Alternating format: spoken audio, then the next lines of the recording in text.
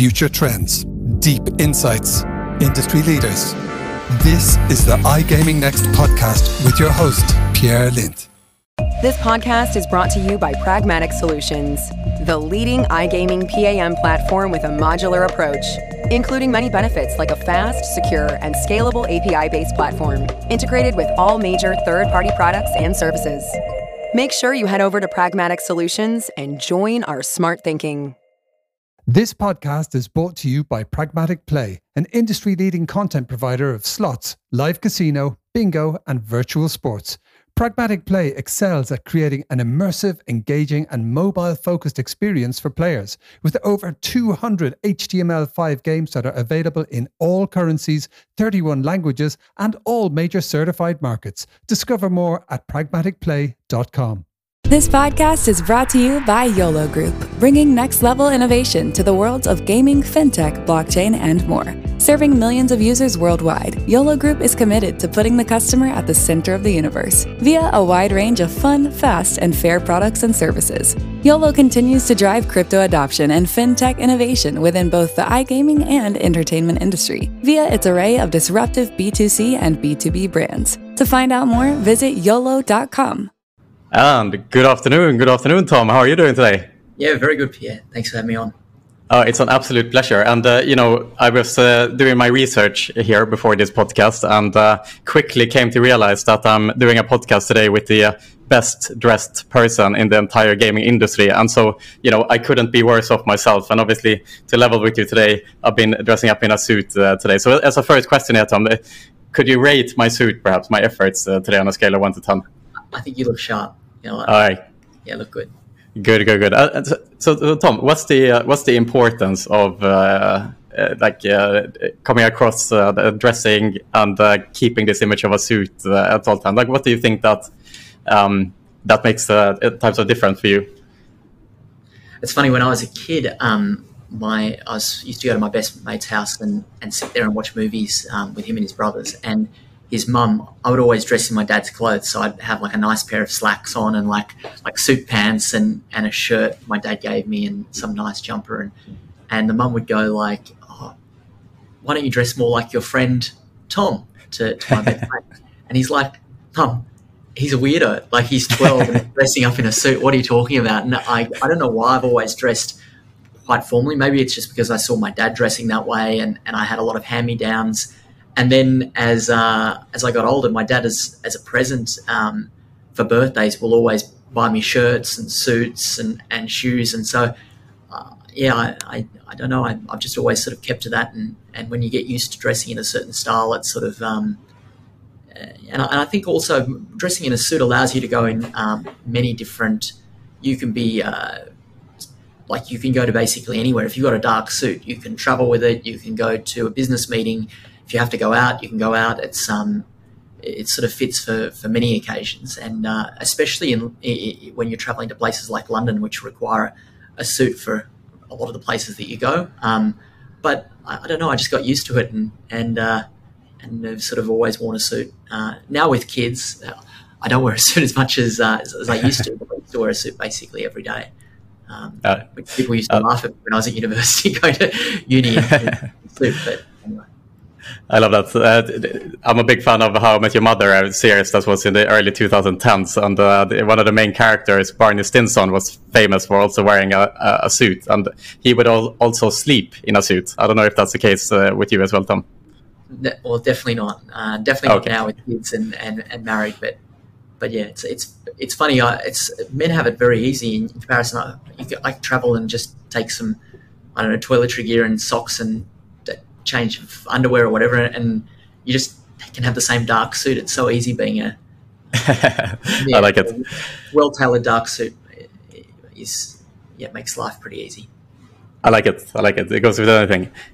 So Tom, I mean, you come from a long line in your family, a background of bookmakers, and you obviously early on became the biggest bookmaker in Australia yourself. But can you talk a little bit more about kind of your family heritage? And then obviously you were born, you were here now, and what happened in between? Yeah, okay. So look, my great-grandfather was a bookie in the 1800s. My grandfather was the biggest bookie in the world in the 60s. So he would be betting to win or lose £1 million, and you could buy a house in a nice suburb in Sydney for £3,000. So it was just huge betting in the 60s. And then my dad was a big bookie and also a professional betting syndicate, betting all around the world. And my mum is a horse trainer, and her father was Australia's most successful Group 1 winning horse trainer. So long heritage on both sides in the industry. And I grew up not liking horse racing at all, or had any sort of knowledge about betting. My future, I thought, was in the finance industry. And so I was doing commerce at Sydney University and majoring in finance. And I literally went out one day to the races. My dad said, "Do you want to come out and work on a Saturday?" And I just fell in love with it. There was so much action and big betting and theatre. And I just said to my dad, "Look, can I work whenever you need someone? I'd love to work with you." And I sort of changed my university timetable around and worked at the races as much as I could. And then my grandfather came out of retirement to teach me how to be a bookie. And I basically had the blueprint of how my dad and my grandfather had operated. And I just fell in love with it. And basically that became my passion. Yeah, fantastic. I mean, now obviously you're raising children yourself. Is this important to you that the legacy within the family continues? In terms of with my kids? Yeah, exactly. So, look, I think from going to being an on-course bookmaker to running online betting business, being tomwaterhouse.com, then to running William Hill, Australia's business, to now running a VC company, it isn't necessarily going into betting or to being a bookie, but I think I'd love, if they loved it, obviously it's up to the kids, but being in business, business is such a fun game to play, and I'm very passionate. I love working, and I love just being part of businesses and being in business. Hopefully they're passionate about that as well, but if they're not, well, it's their life. But I definitely talk about business a lot, and I get them to come into the office, and because I love talking about business, I basically make that the conversation often. Yeah. But yeah, I don't know. It's really up to, as long as they're happy and like what they're doing, then whatever. Amazing. And I would like to talk a little bit about kind of the brand itself, Tom Waterhouse, because in the businesses that you've created throughout the years, the personal brand has seemingly always followed you, so to say. You have tomwaterhouse.com, Tom Waterhouse VC, obviously. I think there's Tom's Picks or Waterhouse Picks or something like that.com as well. Can you talk a little bit more about just the choice of using your own personal brand at the core of the businesses that you've created? Yeah, look, so I thought that my life would be being an on-course bookmaker. So I worked with my grandfather, and we went from starting out in sort of 2002, 2003 to being the biggest bookmaking operation in Australia by 2008. And I moved down to Melbourne, and I thought, gosh, how good is life being a bookie? I work a few days, maybe 4 days each week. I was living at Crown Casino for 4 years, and I thought, every day is like every 10 minutes I've got it's like you're playing high stakes poker. And it was just so much fun, turning over hundreds of millions of dollars and betting punters to win millions of dollars each day. And I just thought, this is the best. But what happened is that the advertising restrictions opened up in Australia. The iPhone came out and 3G internet. And so all of these on-course customers went from betting with me on course and other bookies to going online. And so we thought, well, we have to go down the path of launching an online betting business. And we saw the success of individuals in the UK, William Hill, Victor Chandler, Betfred, and thought, well, our family has been well known. They've been in the industry for over 100 years. My mum was well known, my grandfather, my dad, and why not leverage that? And Paddy Power came out to buy Sportsbet, and they did some some market research, and we had very high awareness. And thought, well, why not brand it using that brand awareness and do it as an individual? And really, that was before the period of social media.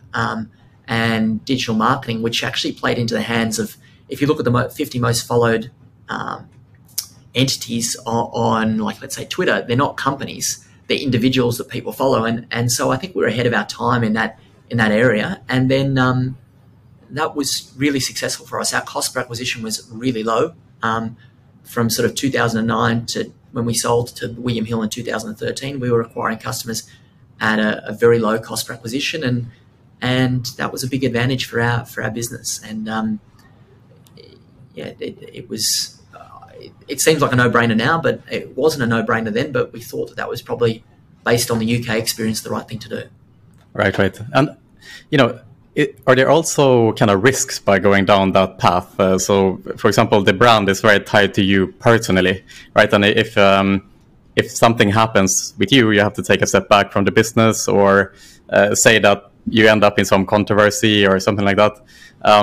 Usually, businesses would have the power to rebrand and kind of start fresh to if they make a mistake, for example. But in your case, the brand is very tied to you personally. Is that also a risk? Yeah, I think it is. You see that businesses that have gone down the path, Better is launching in the US at the moment. You had Barstool with Dave Portnoy. They obviously are going down that path because there is it works. It works in terms of lower cost per acquisition, but you are tying yourself into an individual for the good or the bad. Richard Branson's probably an example in another industry. Gambling is highly regulated and probably got a higher bar or higher set of standards you have to keep yourself to. And I think it's the shadow of the strength. If you've got to be prepared from a personal point of view to take the backlash that comes with facing a betting business and all of the regulatory stuff that comes with it. But I think it's easier for people to identify, well, I bet with Dave Portnoy's brand, or I bet with this individual, and I see what they stand for, and I either like them or dislike them. It's far more polarizing, I think, having an individual fronting your brand. But I think from what I've seen, it's actually the quickest way to get to a certain market share. You're never going to get it having a more vanilla or mainstream brand. You're going to get a bigger market share, I think, over time. But to get quickly traction and to get a business off the ground, it's if you've got the right individual that's be able to capture some people's attention and stuff, it works really well. Yeah. I have a question for you, Tom, on that note as well. When you launch your business as a personal brand, and you kind of infuse your own personality into the brand and in the marketing as well, what is most important? Is it to create an image that people can relate to, that they like and that they support? Or is it more important to be seen by as many people as possible, aka is all PR good PR? I think short term, trying to get off the ground, you just have to be noticed. You don't have to be liked. You just have to have an opinion. And it's sort of like that water cooler moment. You need where people actually, can you believe that they've done this, or have you seen this? And if you can create that, well, if they're talking about you, then you're going to get the business to have some traction. And I don't know, there's some famous quote from someone is that person's living rent free in your mind. You need to create those type of those type of moments, and you don't need to be liked. But I think if you want to have a more mature brand and to take up, be the scale dominant player in a market, well, then you need to have a more everyone can identify, everyone can use. But I think for quick traction, having polarization and people not necessarily like you, it can work very well. Yeah, absolutely. I mean, look at the major influencers in this world. Say Jake Paul, you mentioned Better here earlier. I don't think Jake Paul necessarily is that well liked by most people who follow him, so to say. But maybe he is. I'm just kind of guessing here, but he's certainly a very polarizing figure and not shy to controversy, and that's the type of content people want to see at the end of the day. And I'm a big fan of the UFC. So in MMA, the most popular fighters are often the ones who are most controversial, like Conor McGregor, good example here, of course. Nick Diaz was fighting last weekend. And so, and in our industry as well, you mentioned David Portnoy as well, very polarizing figure, but people love to follow him, right? Yeah. And so it seems to me that it is that polarizing image and big opinions and kind of the entertainment factor that people are looking for, especially in our business, which is obviously entertainment-led. Yeah, correct. It's a journey. I guess it's that polarization and creating that noise, and then if you want to keep that brand long term, is then that journey to make it more mainstream. And when you mentioned those fighters, I thought of Muhammad Ali. Like, he was so polarizing and yes. At the beginning of his career, and then became a very more mainstream type view and loved character. That's a very hard transition, and not that was for a particular brand, but an individual. I think you have to go through a few. It's hard to start out. If he hadn't yelled out "I'm the greatest" and sort of been such an outgoing person and had all of the drama about with the Vietnam War and all this sort of stuff, he may not have had that unbelievable brand awareness as compared to other heavyweight champions of the world. And then that brand changed over time, and I think if you want to be, I know that's a very different to Muhammad Ali to someone that's a brand ambassador for a gambling company or whatever. But if you want to be the winner in the market, I don't think you can be polarizing to the extent that when you launch. It needs to be a mainstream appeal.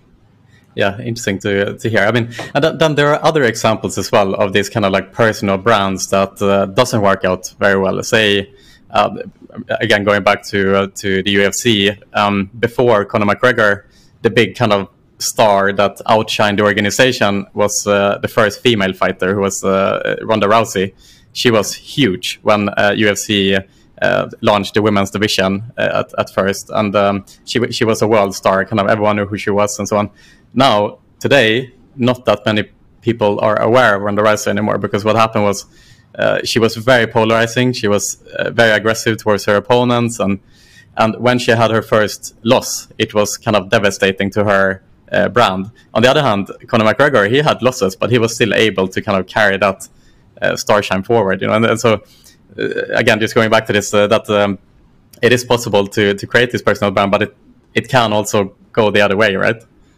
Yeah, well, I guess, and going back to the Muhammad Ali example, you've got to actually follow through, and he was the greatest fighter of all time, wasn't he? And I guess it's the same with, you've got to keep, you can be polarizing or you can be noticed or whatever, but you've got to actually back up what you're saying if you want to be long-term winner or long-term be the, and I guess that's the same in business. If you can go out and make headlines by being polarizing or saying something or having completely different sort of marketing campaign, but you have to back it up. If you don't have the best customer experience and you don't have the best product offering and you don't keep reinventing the way you're marketing and making it interesting, well, then you're just that thing that was exciting for that little bit of time. And it's constantly evolving, and I guess that's incredible for someone that's been a successful person heading brands. Like someone like Richard Branson has been successful now over many decades, many different industries, using that Virgin brand and reinventing of what that Virgin brand stands for. There's people that have done it successfully. It's just a tough task. And it's also like a guy like Richard Branson, for example, because of his successes and because of his kind of grit and determination throughout the years and building this image of being the guy who, always gets ahead, works hard, and visualizes things into reality, his words carry weight as well. And so on the influencers around the world, there are a lot of influencers who have a massive following, like millions and millions of followers, but it's not that many influencers who actually move people in a certain direction, because many generic influencers, they maybe haven't really done anything else than just being an influencer or creating a large following. And even though they have a large following, they just don't move the needle, right? And that's the strength of a guy like Richard Branson, or yourself for that matter, who can back up what they talk about, right? the interesting thing that I've seen that hasn't worked well in the gambling industry is when a company has got a brand ambassador or an influencer on, and they don't live and breathe and be part of that brand long term. They're just there to promote it quickly. Well, if it doesn't ring true, it doesn't work. And I guess the thing that I feel with Richard Branson is that even though he might be supporting very many different businesses with that brand, when I interact with the Virgin brand, even though they're different companies, there might be different ownership structures, and I don't know how his brand ambassador deals work, but they have a Virgin feel. You know, it feels like it's young, it's a bit edgy, it's funny, it's not taking itself too seriously. That rings true to me. And that has got to be whoever you've got as fronting or influencing, or whether it's their own brand, it's got to be on brand. You know, it's funny when you asked about the suits to begin with. I know with TomWaterhouse.com, it didn't have it. Maybe it wasn't the best thing to be in a suit, or maybe it wasn't the best thing to be on this or do that. But the one thing we always stuck to is it just had to be me. It might be boring what I am, but if I'm going to be the face or whatever, it just has to be consistent with the way that I act and interact, because as the minute you don't act sort of true to that brand, it sort of just doesn't work. And I think that's key. I think those businesses that do have brand ambassadors or influencers for them in the US gambling market, it has to be true to the brand and follow through over a long period of time, that person lives and breathes their business. And the business, if it's funny or if it's serious or if it's edgy or whatever it is, that flows through to every point of the customer interaction, whether it's call centers to the look and feel of the website to the customer service and live chat on the website. It's got to be true.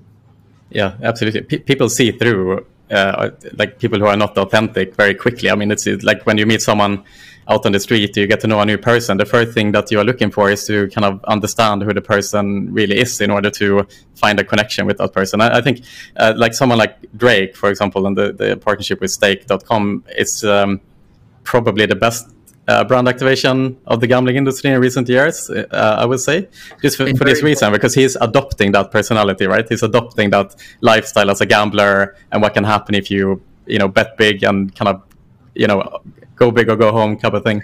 And he lives and breathes that, at least through his social media efforts. And then you can say, I mean, it's controversial, of course. You can say responsible gambling, so on and so forth. But you can't deny that it's a successful brand activation for Stake.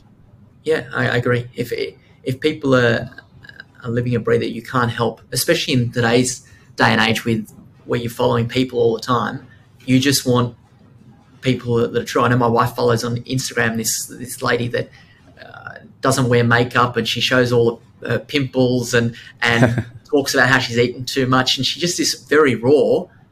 Yeah. But my wife loves that because it's natural. She's not all glam and that's interesting, It's it's because you feel like you're getting to know that person and understand them, and that's the same with an influencer brand person for your betting business. You want to be betting with your bookie, the person that you want to know what you're drawn to them. And I think that if someone can do that and be true to it and morph into being more mainstream over time, it's very hard for a vanilla brand to compete, because you've got so many different other channels that they can't compete on. You're never going to get a vanilla brand.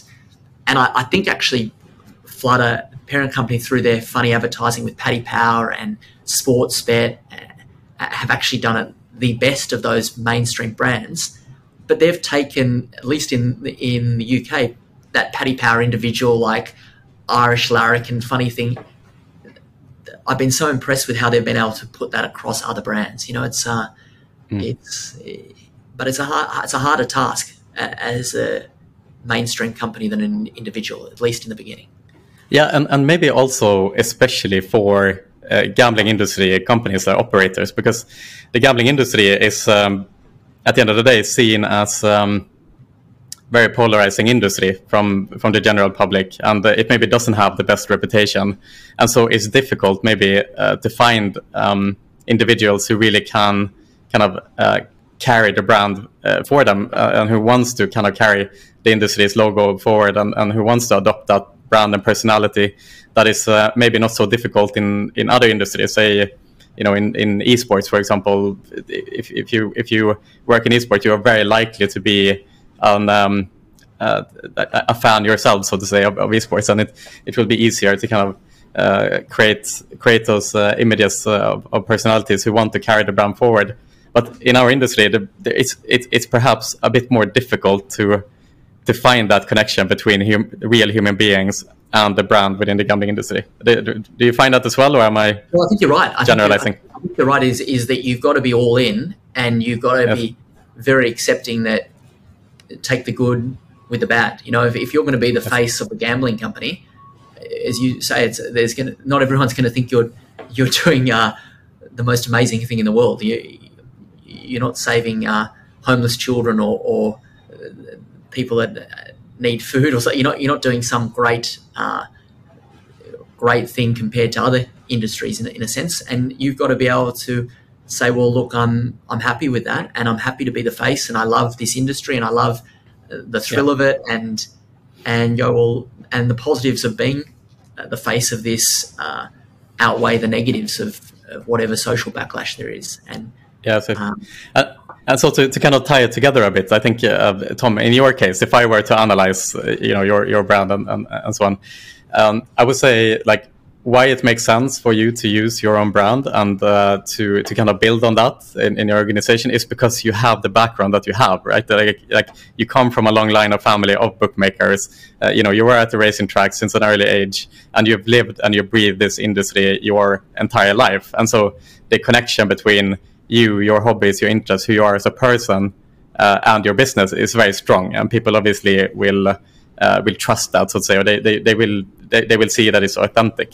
Right? I think that's why it works.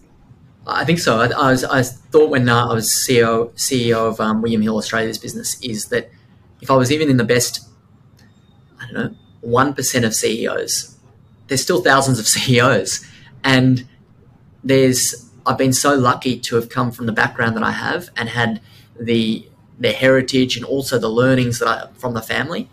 And there's not many people in this industry or in many industries have got such a long background, and you've got to play to your strengths, and having a brand, whether it's a personal brand, family brand, and building on that knowledge and building on that brand. I was lucky to come from that background, so why not embrace it and build on it? And I guess there's a level of authenticity in that. The family name and has been known for a long period of time, but also for me, I just stick to the one industry that I've grown up in and know, and so it seems natural to use my brand and to use the family brand, because that's our one industry that we've sort of been in for 100 plus years. Yeah, absolutely. And as a final thing, we have a saying in our company. We keep repeating this especially to our commercial team, to our sales team. Is what makes the best salesperson? Like how do you sell the most optimal? Like how do you deliver the best pitch? And in the 90s, it used to be this ABC tactic, which is always be closing. It's kind of like Wolf of Wall Street type, like you snag them down until they say yes, and then you move on to the next client, and you never hear from the client that you close again. But in today's world, where we are so connected all the time, your personal reputation becomes so much more important. And so really and truly, the best salespeople in 2022 are those who are just genuinely good people. And so we always say to our team that you want to produce a lot of sales, just be yourself, like be your authentic self. Unless you are a serial killer, then don't be yourself. Okay, but then you should work somewhere else. It's right. It's amazing the more that you can try and do good, whether it's in your relationships or in terms of trying to help other people in business. It's amazing that it, especially as time goes on, it becomes like a snowball. Do you know what I mean? And yes. The reverse, that if you act poorly and do poorly, it goes in the opposite direction of a snowball. And I think you're right, is stick true and act in a way that you want to be people to act to you and that having where people know you and understand you and have seen you operate in a certain way, it builds on itself, doesn't it? I think that's right. The best way to have success in sales or in building a business or whatever it is to consistently act in a way that would attract people to interact with you. So absolutely, always be yourself unless you're a serial killer. Someday that will be quoted under my name. So Tom, just to switch topic here, obviously you've had a fantastic career. You're still at a fairly young age. You have a lot ahead of you, and you accomplished a lot already. What would you attribute your success to? Is it grit? Is it being smart? Is it having the right network? Or is it luck? I think a lot to begin with was luck. In that, obviously lucky that came from the background and family that I came to, and then luck that I went to the races at this particular, just when I'm beginning of university, because I could have easily, if I'd started off in the finance industry and finished uni and then gone to the race, well, I would have already been down another path. And then I think success breeds success, and I had luck using the blueprint of my dad and my grandfather. The first, I think, 19 meetings I worked as a bookie, I won. So it gave me huge confidence that I could be successful at it. And there's nothing like confidence. I had my dad who believed that I could do it, and not many people get a chance to be a bookie at 19 or 20 and win or lose lots of money and actually be thrown in the deep end. So I had confidence from him that he thought that I was able to do it. And if your dad thinks you're able to do it, you go, well, if he thinks I can, then of course I can. And then I was lucky that I won those first sort of 19 meetings, and that gave me huge confidence to think that I could do it. And once you have a little bit, I always say when people go into business, once they have a little bit of revenue going through their hands, they can basically do anything, because once that money's going through, they can pivot and try different things. And it's a little bit like that. Once you start, if you have a little bit of success, you just don't want to stop, because it's such a great feeling of having success. And it doesn't, that's not to say, there's been so many times where things have been going unbelievably well and then have been going unbelievably poorly. And so it's not all like this. It's a roller coaster of success and not success and failures. But once you're in the game, it's so much fun. You want to play the game, and you want to pivot, and you want to find new opportunities and new things to do. But I think definitely having the background that I had, which was luck, obviously being born into a family that had such a rich heritage in both sides of racing and betting, and luck also of having some success to begin with. Yeah, absolutely. What, in your opinion, is are there any traits that you see when you speak to young entrepreneurs who are starting their businesses? Obviously, you have your VC firm, so you take a lot of meetings with potential investment opportunities. Are there any traits that you look for in entrepreneurs? I know we talked about this before, and I've early on in my own kind of entrepreneurial experience, and something I realized for myself is that it's really important as an entrepreneur to be a bit delusional, because if you realize the task that you have ahead of yourself when you start a business, most people probably wouldn't start that business. So a hint of delusion is probably a good ingredient. But when you speak to entrepreneurs, what are things that you look for? I think it's self-starters, people that are happy to basically, they're not looking for today, like what can I be paid right now? How do I make this amount of money right now?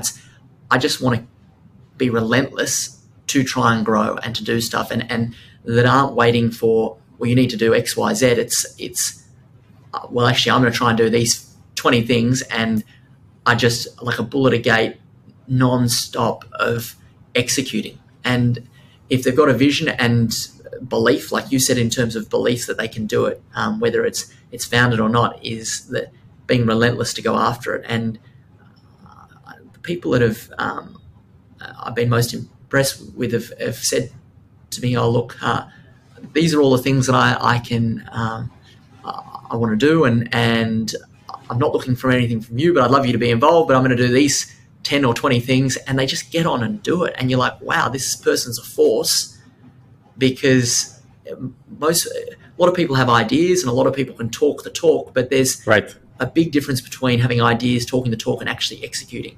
And I guess then another level on of those people that talk the talk, have ideas, and execute is the people that are really successful, I think, are the people that execute but then have the vision and the storytelling and the personality that want to bring people and can bring people on the journey. Because you need an army of people that you're going to bring along for them to be successful. So you need a whole group of people that you work with to make a success of things. And you need where they're willing to go down your path and fight that battle that you want to fight. And those type of people that are relentless, but also can bring other people to on that journey, they're very hard. It's a great point, I think, Tom, because I think maybe what is overlooked sometimes as a young entrepreneur is say that you have the smarts to come up with a really good idea, and you have the grit and determination to actually put in the hours and the sacrifice that is needed to get the ball rolling. But then the next issue is, as you point out, that you have to build a team around yourself as well. And perhaps in the beginning, when you found a company, you don't have the financial strength to attract the best talent on the market.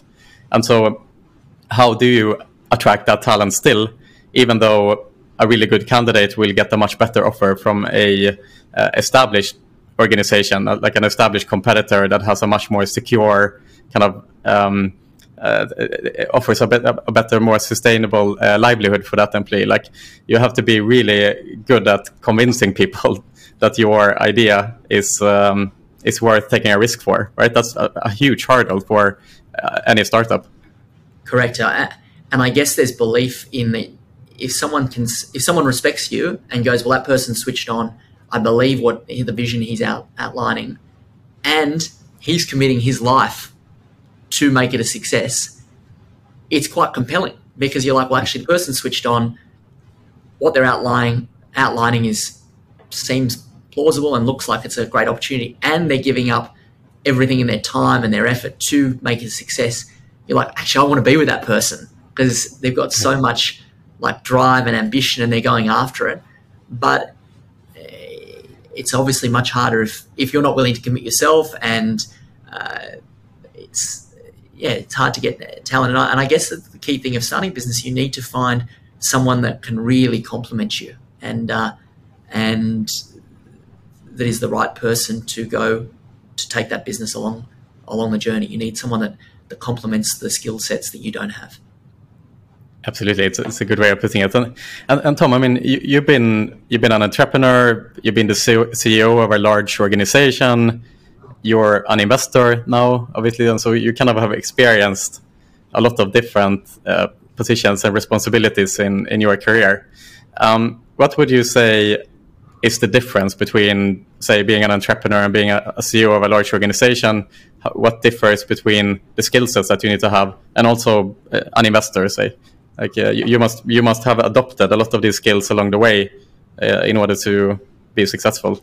Yeah, it's interesting in that. So I've gone from family business to an on-course bookie down in Melbourne, and having to go away from that sort of partnership with my grandfather, which was just such a great time of my life. But we fought like cat and dog. I can't think of anyone that I've argued with except for my grandfather. We would, every day going home in the car, he would just absolutely give it to me and tell me, you're an imbecile, you're an idiot, you've got no idea what you're doing, which was amazing, because I had this person, my grandfather was in his 80s, who'd been the biggest bookie in the world and had this amount of experience, just telling me from a raw perspective what I was doing wrong. And he was actually right about nearly everything. But having that sort of guidance and hard back at me made me have thick skin, like toughened me up. And going from that family business environment with my aunt, my dad and my grandfather, to then moving down to Melbourne and not having my grandfather by my side, to being an on-course bookie, to then Waterhouse.com, which was an online startup, to then selling to William Hill and being the CEO of William Hill Australia, which had, as you mentioned, 500 people and $2.5 billion turnover, is a big much bigger organization across multiple countries to have to manage that, to then going back into startup and then launching Waterhouse VC as an investment fund. They all have amazing bits about them that you go, gosh, I wish I was in that bit because it had this.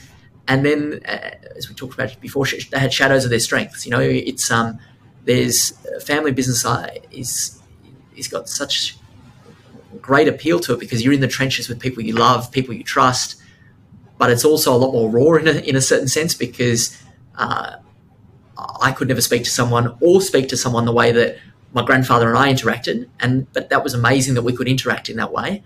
And you also are living and breathing your work when you're at home, you know, so that family interaction time is different. But you probably never have that level of trust and intimacy with anyone else, or that love that you have with your family. And then in a startup business, you're flying by the seat of your pants because you don't know all the different roles of whether it's marketing or customer service or how to set up all the different accounts you need to set up and to hire, and you sort of have to do a bit of everything. And that was a great learning experience coming into to run William Hill's business in Australia, because I had to have understood each function within a corporate bookmaking business. And then being a corporate CEO and having 500 people in that business is that you've got to be successful in a business of scale, and obviously much bigger, is that you've got to basically display a vision that people are going to jump on board with, and also not only get large teams to believe in you, but it's a non-stop people interaction. You've got to really put the time in and care for that team, and that's a very tough job. You know, I remember that role, be in the office before 7 and have catch-ups for 2 hours before even the day starts, of just spending time with the people, understanding what drives them, and trying to ensure that the vision that you have as CEO is the same vision that they're sharing, and then that vision cascades down to all the different departments within the business. And that is a very tough job, and not to say that I succeeded in that at all. It's a tough task. And then you've got to take that vision that you have as the company in that country and make sure that that's the same aligned vision with the mothership, with the corporate entity, which has so many other competing interests with its different global divisions. And so I think it's about having a vision that people buy into downstream and also upstream. And that's a very complicated, you go to be running like a big ship, and then back in startup mode, you're like a speedboat again. And that is the thing that I've really enjoyed about the investing side of things, is seeing that people and businesses that can do those skill sets across startups, small businesses, family businesses, large corporates, and who are doing those things well.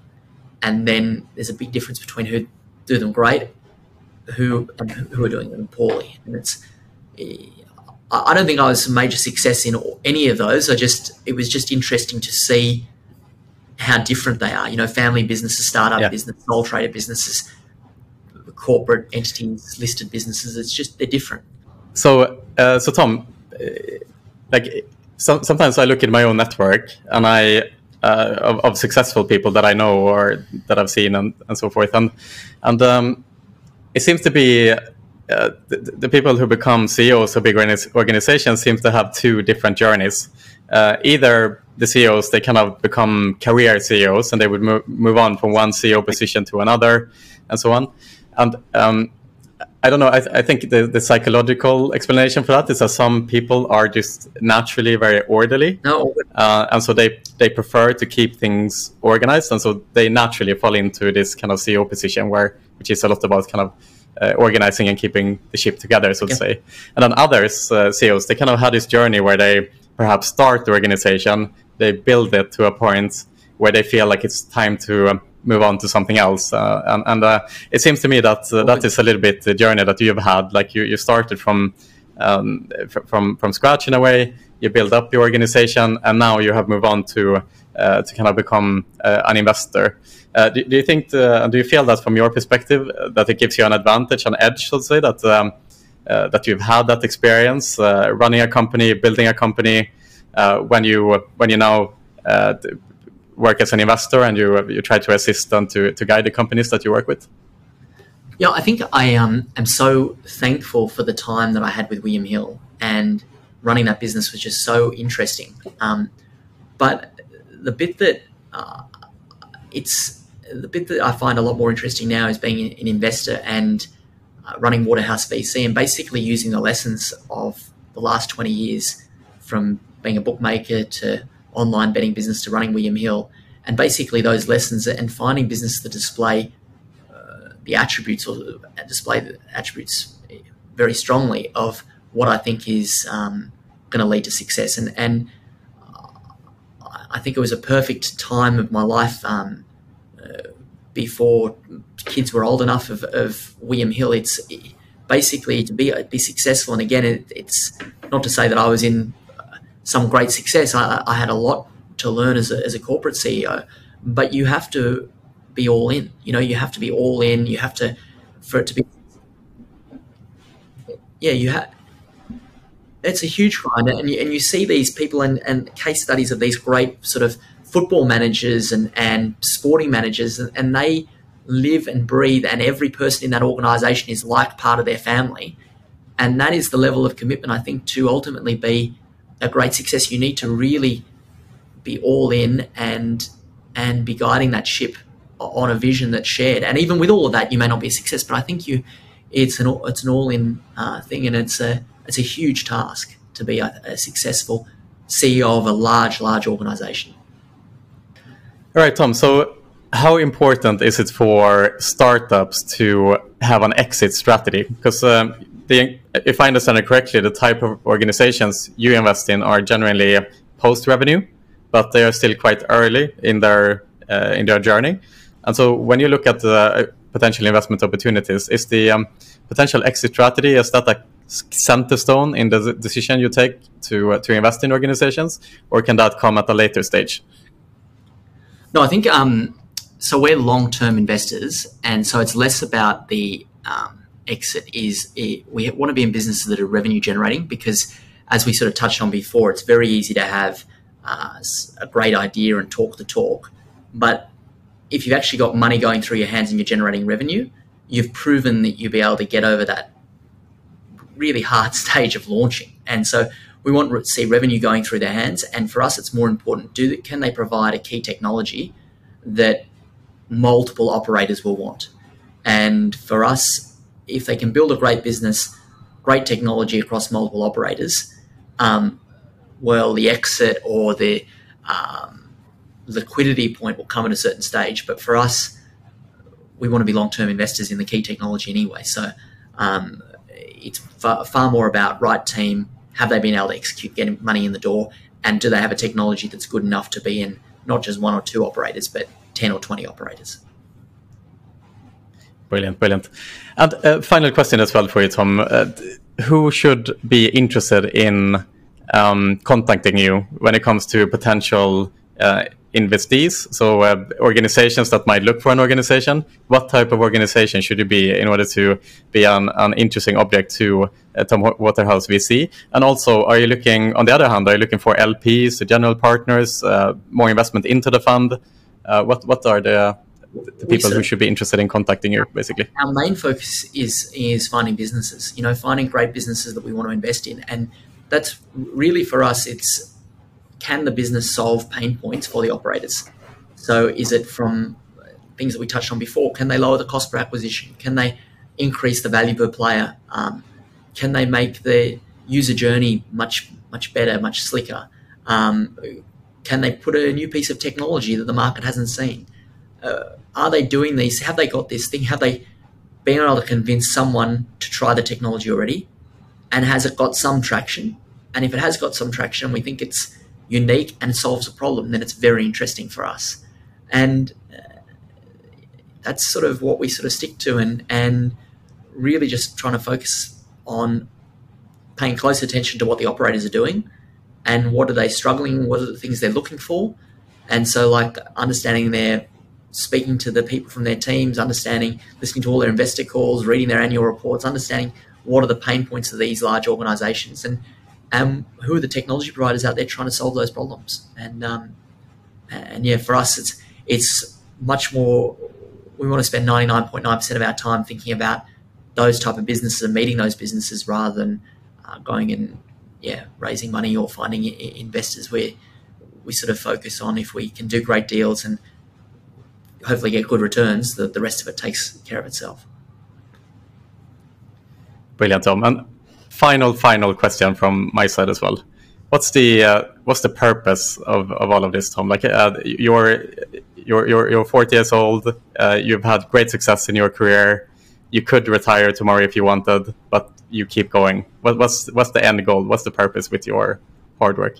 Yeah, I sort of I think one of those self-help books or whatever you sort of read, and they go, "I'll put a number in your mind, and if you think about that number, you'll get to that number." And then, like all of this, sort of from a financial point of view, I don't think of it, well, I need to get to this or I've got to this and I can retire. To me, the most fun game there is business, and I think I would pay unlimited to be able to meet, when I say unlimited, I'd be so interested and it would be worth a fortune to meet the likes of Warren Buffett or Charlie Munger or Rupert Murdoch or George Soros or any of these people that are in their later years in life, but they're still at the forefront. And whether you like what they've done in business or you don't like or you like, they're just interesting because they're doing stuff and they continue to do stuff and keep pushing the boundaries and are so on top of things. It's amazing that they're just so with it and on top of everything. And I sort of go, well,